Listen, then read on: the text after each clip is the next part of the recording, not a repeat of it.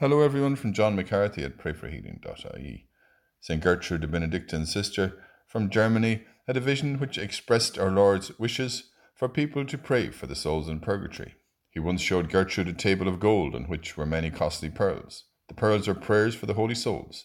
At the same time, the saint had a vision of souls freed from suffering and ascending in the form of bright sparks in different shapes to heaven.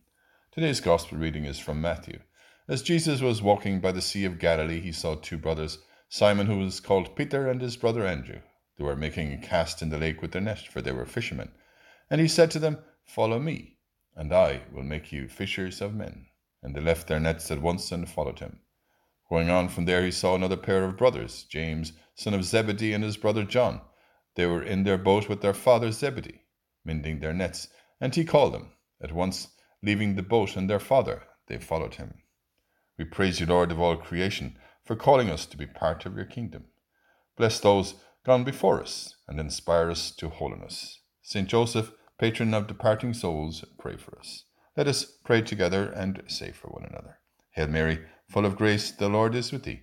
Blessed art thou among women, and blessed is the fruit of thy womb, Jesus. Holy Mary, Mother of God, pray for us sinners now and at the hour of our death. Amen.